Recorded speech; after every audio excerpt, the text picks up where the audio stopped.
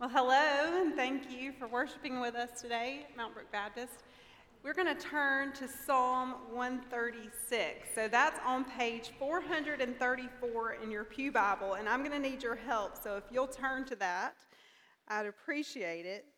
Page 434, or Psalm 136 if you brought your own copy of Scripture. Psalm 136 is an antiphonal psalm. Now, I just learned what that meant this week, but if you know a lot about music, you might know that term. It's a call and response. And so this psalm is meant to be a call and response. So I'm going to read the first 4 verses, but I want you to help me with the response, which is 4 words in this copy of Scripture. His love endures forever. Okay? Would you help me in that way? Let's read God's word together. Psalm 136, verses 1 through 4. Give thanks to the Lord, for he is good. His love endures forever. Give thanks to the God of gods. His love endures forever. Give thanks to the Lord of lords. His love endures forever. To him who alone does great wonders. His love endures forever. This is the word of the Lord. Thanks be to God.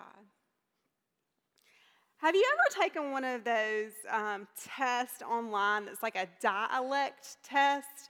It tries to determine what area of the United States you're from. They start with this word for a nut, pecan.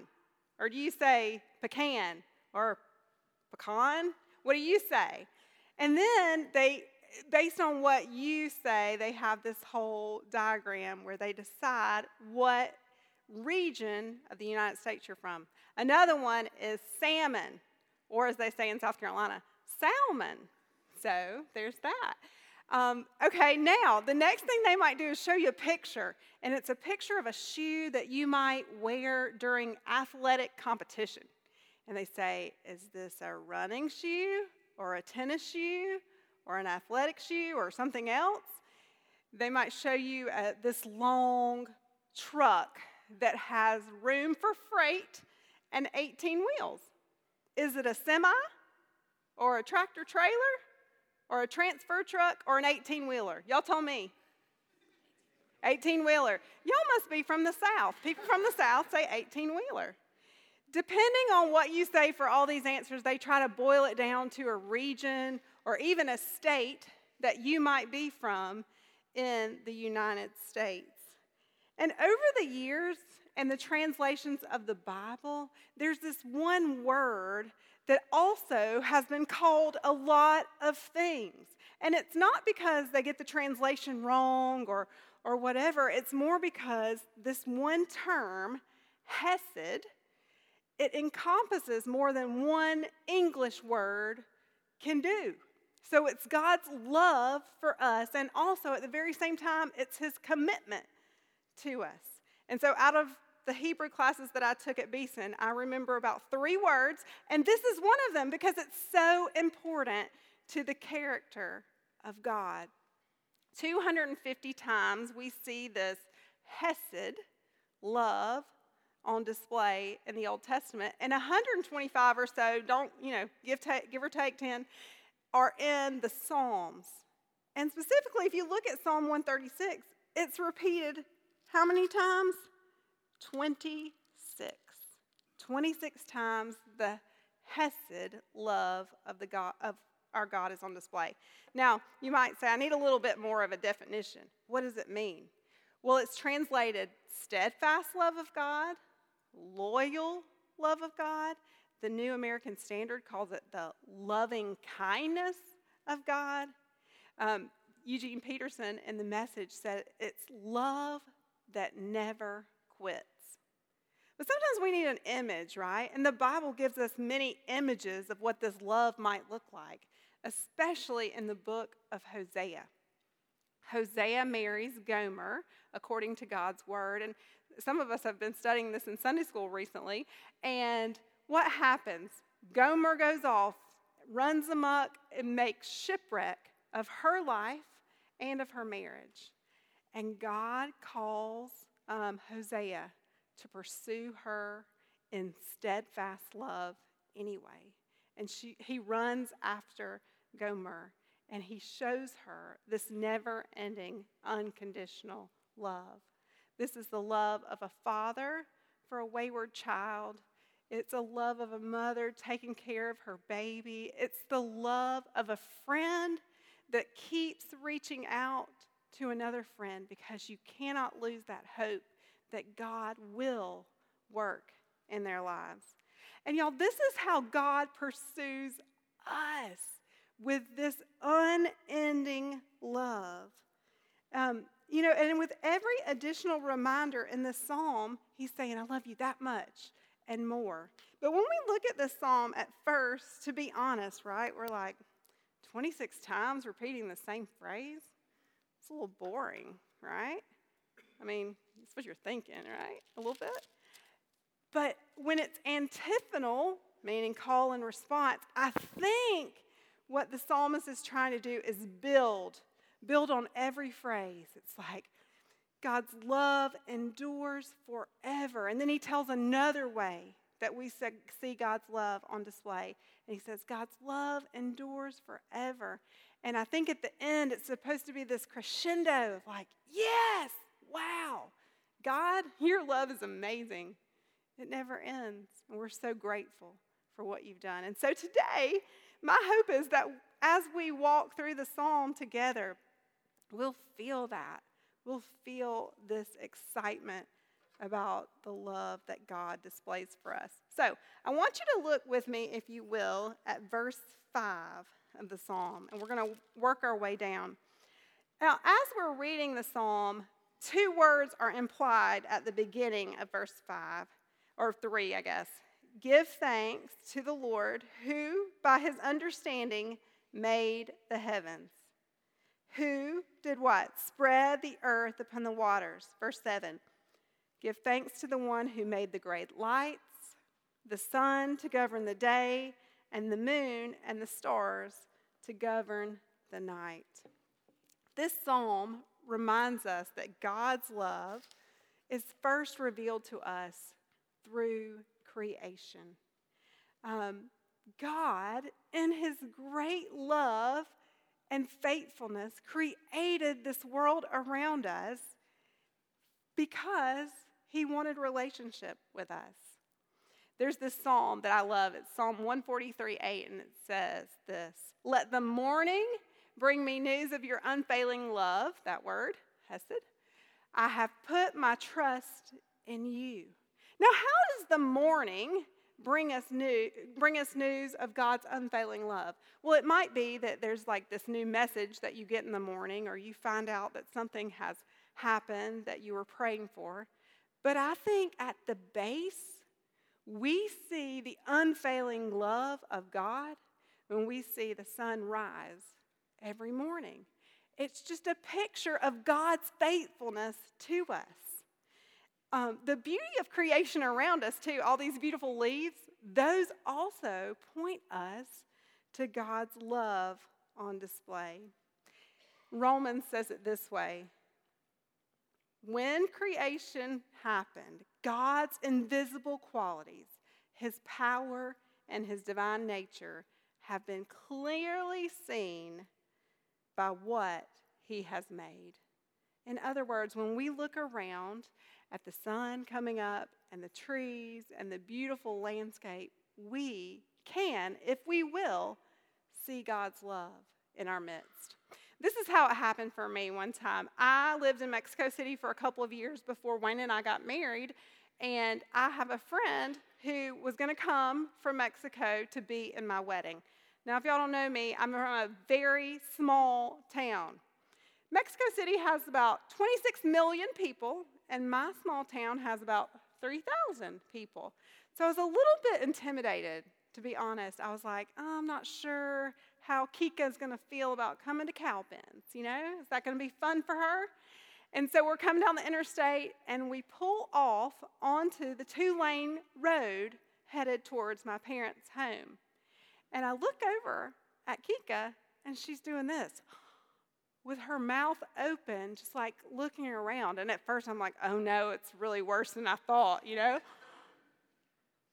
But then I looked again, and it wasn't an embarrassed look. It was a look of awe. And I said to Kika, what? What do you see? And she said, look at those trees. They're amazing. Okay, I'm from a rural town, and we have lots of trees. Look at those trees, she said. And I was like, trees? What are you talking about? And then I remembered, in Mexico City, you see a tree surrounded by concrete in a park, okay? Because there's not a lot of landscape with trees. And she came to my hometown and she saw the trees. And it was a reminder of the beauty of God on display and his love. But because I was around it every day, I was just dulled to the wonder of God's creation and his love. All right, let's move on through the psalm and see another way that God's love is on display. Look at verse 10 with me. Give thanks to the one who did what? Struck down the firstborn of Egypt. And then it talks more about how this happened. He brought Israel out from among them with a mighty hand and an outstretched arm. Don't you just love that image? Look at verse 14. It's talking about the Red Sea here. It says, God brought Israel through the midst of it. And then the next verse talks about how God dumps the Red Sea on Pharaoh and his army.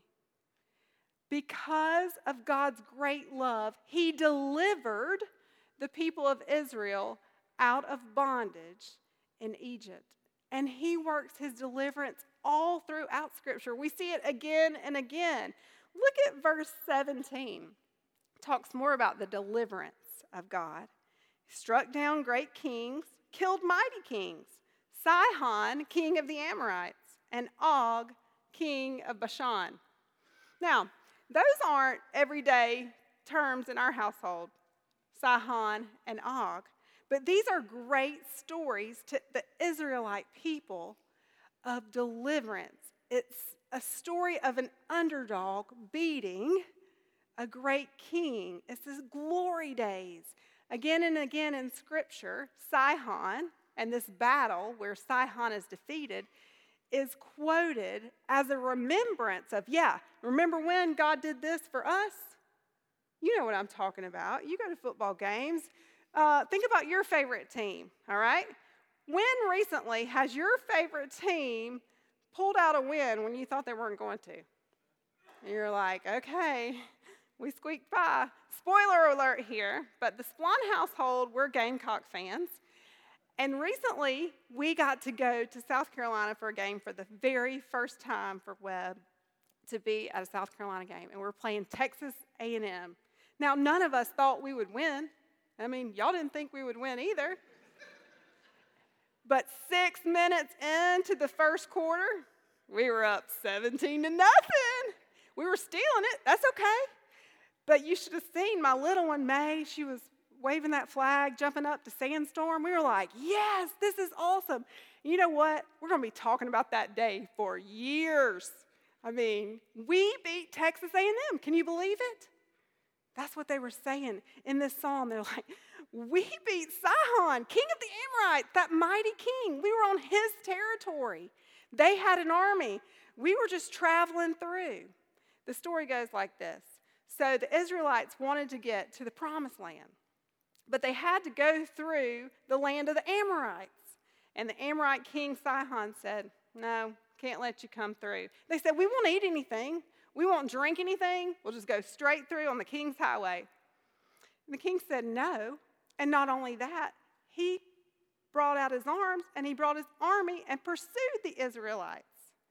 And so our mighty God, with an outstretched hand, he defeated the army of Sihon. Now, lest we think the Israelites had it all together, let's look back at Psalm 33 and see where the real power of those who follow God is. Psalm 33 in verse 16, this is what it says.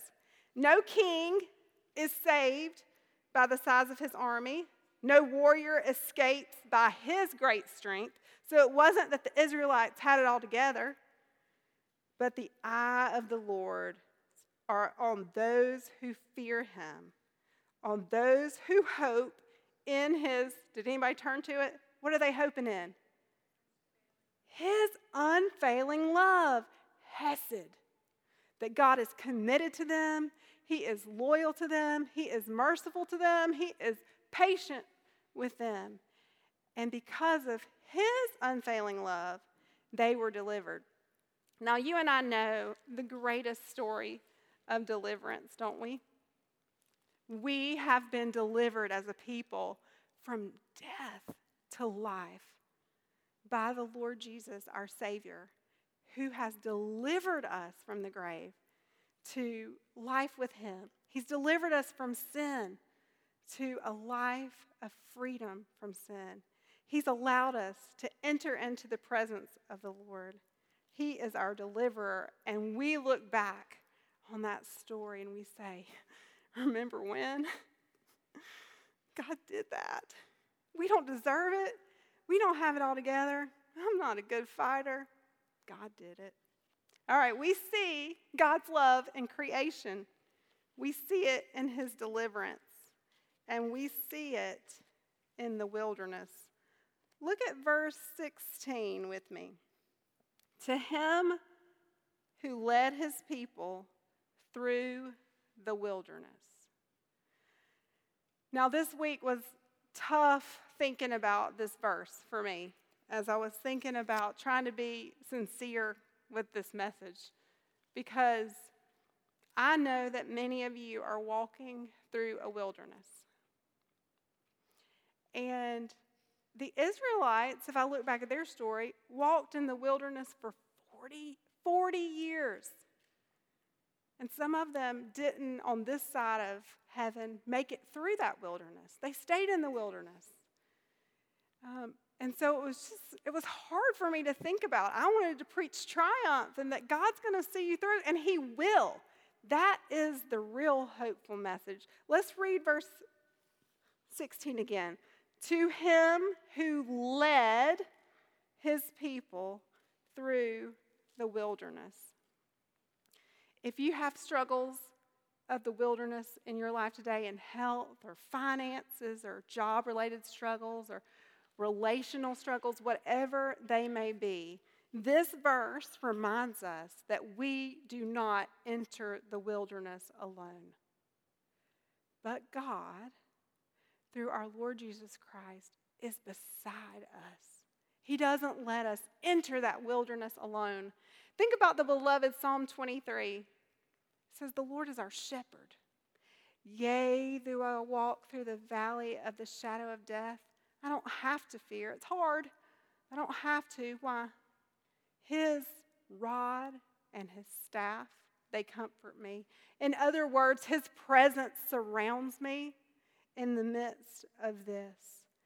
Paul struggles with this. Miss Sharon mentioned it. In Romans chapter 8, he's really dealing with this because he and others are being persecuted for their faith. They're coming under a lot of attacks because they're preaching the gospel. And some people, they think are responding, why should we serve Jesus if we're going to have to struggle? And this is what Paul says in Romans 8 and verse 35. Listen to this. Who shall separate us from the love of Christ?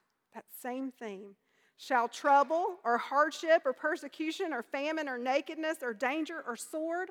In other words, in the midst of all of these valleys and wildernesses of trouble and hardship and persecution, none of that is going to separate us from God's love.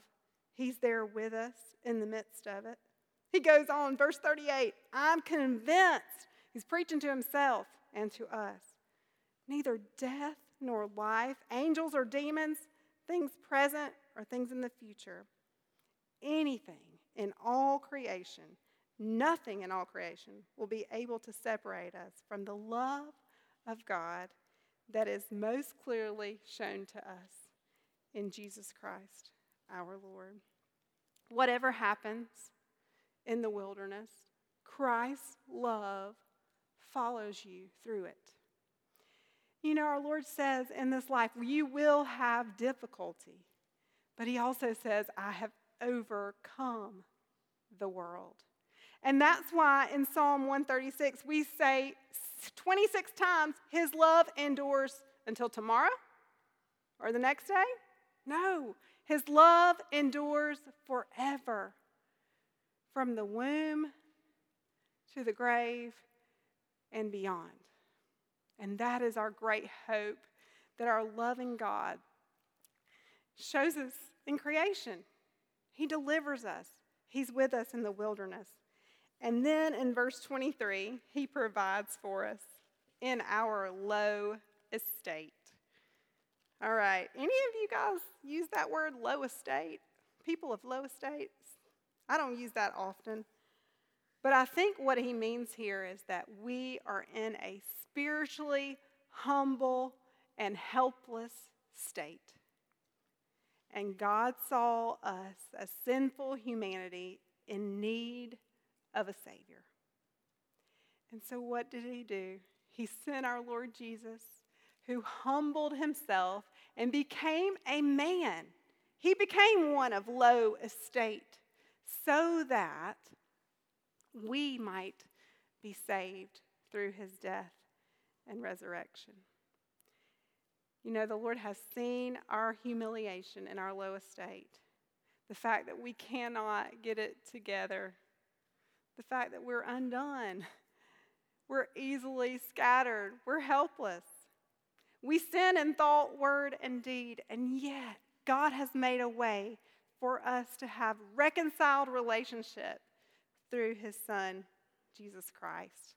And so I think when we hear that message from Psalm 136, our response just needs to be, thank you. Thank you, Lord. I don't deserve it. But you love me anyway, and you love me forever. You know, we realize as Christians that the real miracle is that Jesus could love us, and that he does. All right, 3 little takeaways that I have from this passage. The first thing that I think the Lord is teaching us is to rest in his unfailing, unchanging love. We have this book called Habits of the Household. Some growth groups are using it right now. And there's this bedtime liturgy. And it goes like this. You say to the child, do you know that mommy loves you? And the child says, yes. Do you know that daddy loves you? Yes. Whoever else? Yes. Do you know that I love you no matter what bad thing you do? And they say, yes. Do you know that I love you no matter what good thing that you do? Yes. Do you know who loves you more than I could ever love you? God does. And then these 4 words, rest in that love. We are called as a people to rejoice and wonder that God would love us so much that he made a way for relationship with us. And then I think we also make a habit of trying to praise the Lord. Our world is filled with so much ingratitude and unthankfulness and kind of callous spirit. And it's so refreshing to be around someone who speaks word of praise to others and to the Lord. I was talking with Claire and Chris Hills have a daughter named Argie, and Claire was taking Argie, their toddler, on a little walk. And Claire said, Argie, wow, what a beautiful day. And you know what Argie's response was? Wow. She's 2 years old, not even 2 years old. She's learning language, and yet she's copying this wonderful praise of God. And then Claire told me that from then on out, everything was, wow, wow. She was taking on these cues from her mom to praise the Lord for his creation. And we take one another's cues as well.